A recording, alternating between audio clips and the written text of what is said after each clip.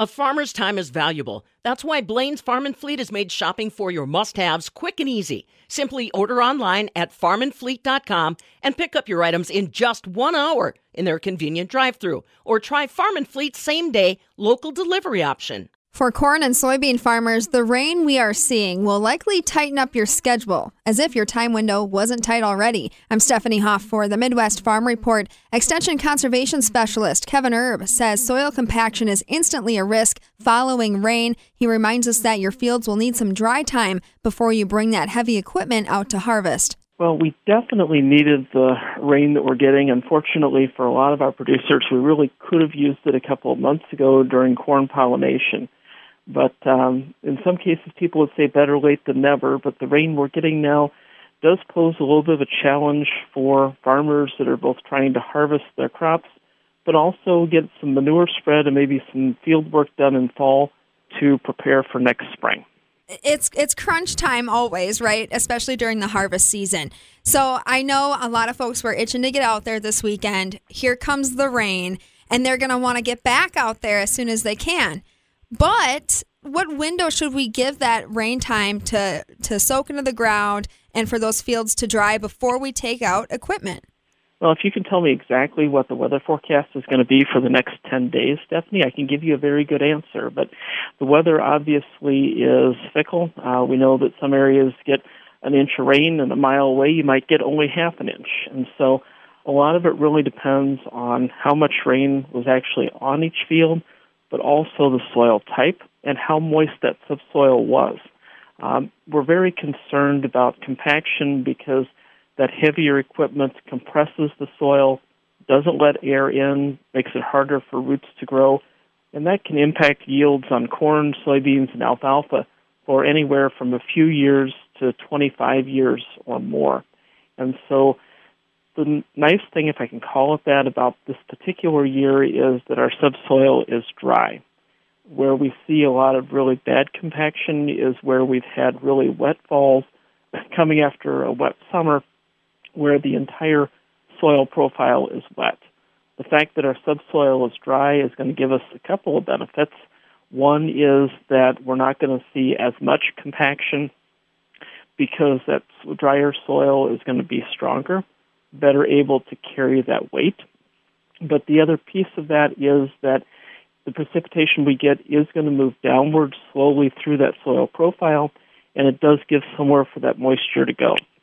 The bottom line is that with some folks getting inch and a half of rain, if that subsoil was wet, it probably would be a week or more before it really would be safe to get back out on the fields compared to the time we're going to have to wait now until we can get out there without creating ruts and creating compaction. And it doesn't help that now the weather's cold, right, Kevin? So we don't have that heat to dry that rain out any faster. We don't have two things. We don't have the heat, which dries things out, but also because some areas have seen a little bit of a frost, but as the crop has dried out, the crop is not pumping moisture out of the soil. We look at a nice, warm August day, that crop can pull a quarter inch, a third of an inch of moisture out of the soil profile. Our soybean fields don't have leaves, obviously. Our corn is dried down. So we're really dependent on that wind and temperature to dry that soil out this time of year. Kevin, I think sometimes we often forget just how heavy our equipment is. Remind us, just how heavy our pieces of machinery can be. Give us some perspective of what we're driving out there. Well, compaction is a function of not only how heavy the equipment is, but also the tire pressure as well.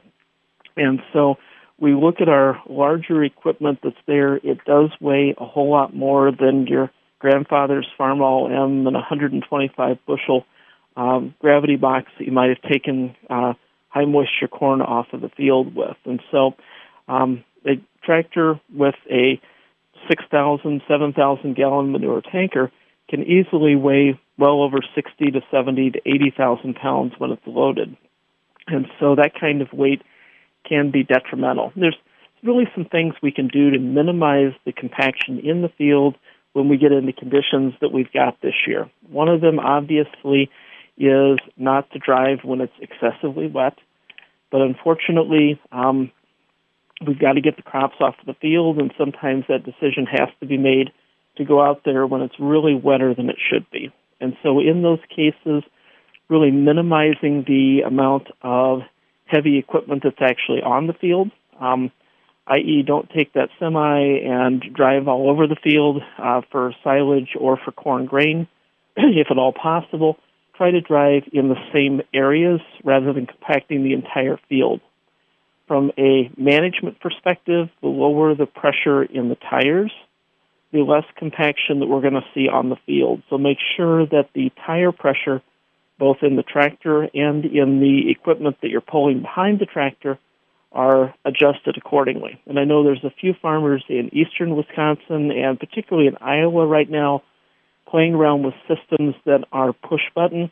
When I'm in the field, the system has low tire pressure.